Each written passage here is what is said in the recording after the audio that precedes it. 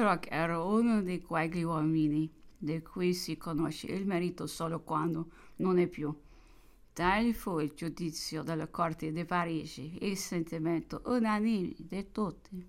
Nakia non si dipartimento della muerte sopra i detto delle origini della sua fortuna. Napoleone si era incontrato in lui a Toloni e già da quel momento l'ebbi carissimo e sempre più lo ebbi, tanto che posso dire non lo aveva mai abbandonato. Matteo Tralfi aveva inteso dall'imperatore che nel corso della sua esistenza politica Dorok solo aveva posseduto tutta la sua confidenza e l'indefinita espansione del suo cuore, dei modi non brillanti ma di retto giudizio resi eminenti servizi che la sua modestia e la loro natura lasciavano poco conoscere. Dorok amava l'imperatore per se stesso, amava il privato più che il monarca. Depositario dei suoi intimi pensieri, possedeva le difficili arti di addolcirli e di dirigerli quante volte non fu inteso dire all'orecchio di persone costernate per la collera dell'imperatore. Lasciati andare a dirci quello che senti, non quello che pensa o che farà domani. Qual suddetto, quale amico, qual tesoro non elegli, quanti scandali preveli, quanti ordini dati nella inconsideratezza di un primo pensiero.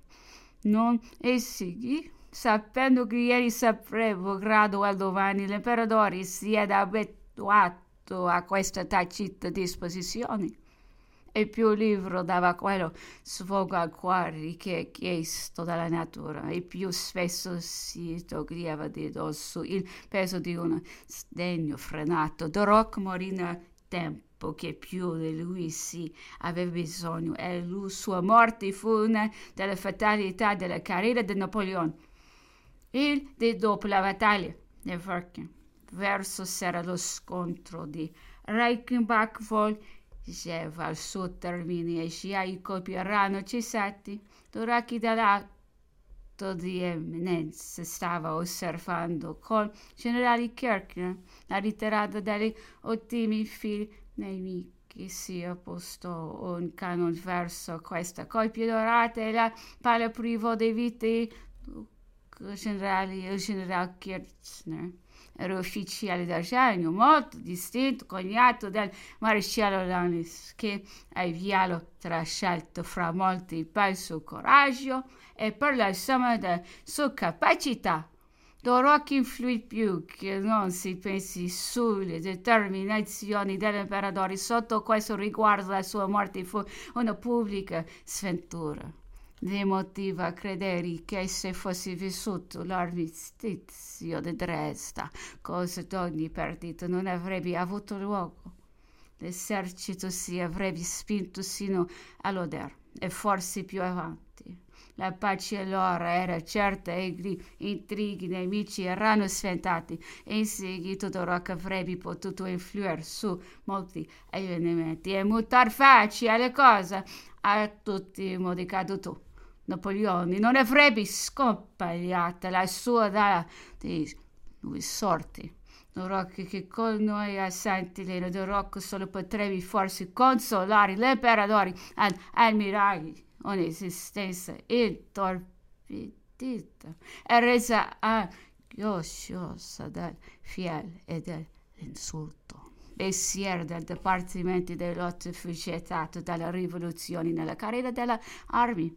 La imprese come semplice soldato nella guardia costituzionale di Luigi X.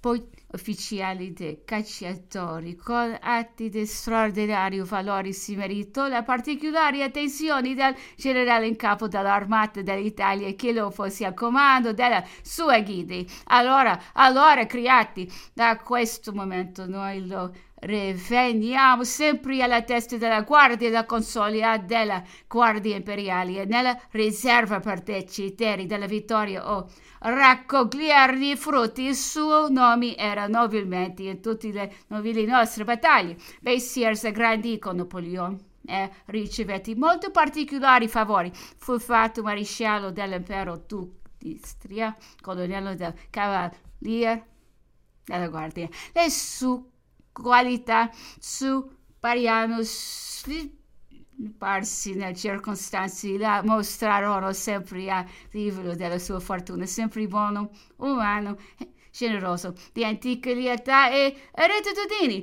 soldato e onesto, cittadino. Non vado a contrarietà d'opinioni per operare il bene e spesso a questo fine rivolsi l'alto favore di cui deve presso l'imperatore. Molti conosco che si vogliono essere riconoscenti dovranno e vorranno confessare in lui quella nobiltà dei sentimenti a pochi data come qualità e più pochi come virtù. Messier era adorato dalla guardia in mezzo alla quale passava la sua vita alla battaglia di Wagram.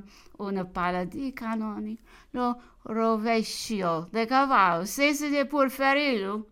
Fu un solo grido di dolore in tutta la guardia, perciò Napoleone gli disse: Messier la palla che vi così fe piacere tutta la mia guardia, ringraziatele, vi devi essere ben cara. Meno fortunato all'aprirsi della campagna di Sassonia la vigilia della battaglia di Lutzen, in un fatto di nessuna importanza.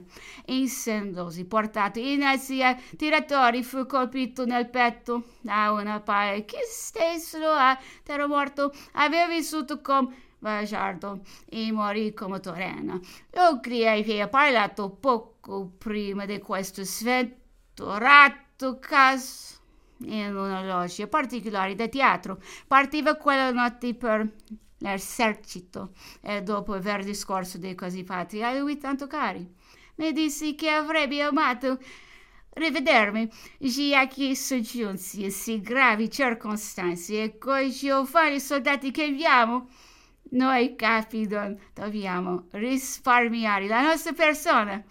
Ma, ohimè, io più non lo devo vedere. Messier amava sinceramente l'imperatore e gli prestava una specie di culto. Ne avrebbe abbandonato come Duroc la sua persona e il suo destino. Così pareva che la fortuna pronunciatosi contraria a Napoleone nei suoi ultimi anni con togliergli amici sì veri volessi equiforare a lui una delle più dolci compiacenze.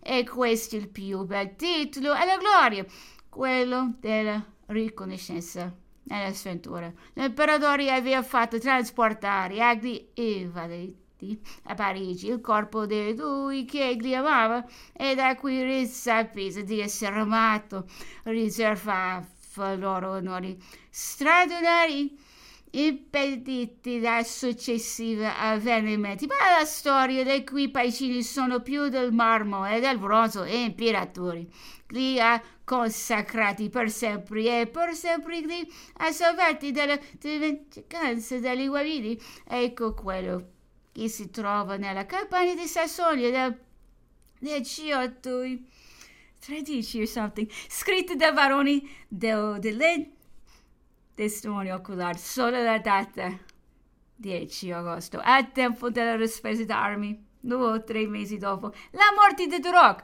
Lungo i viaggi da Reykjavik a Gorlitz, Napoleone si fermò a Makersdorf e mostrò al re di Napoli il luogo dove Duroc era caduto.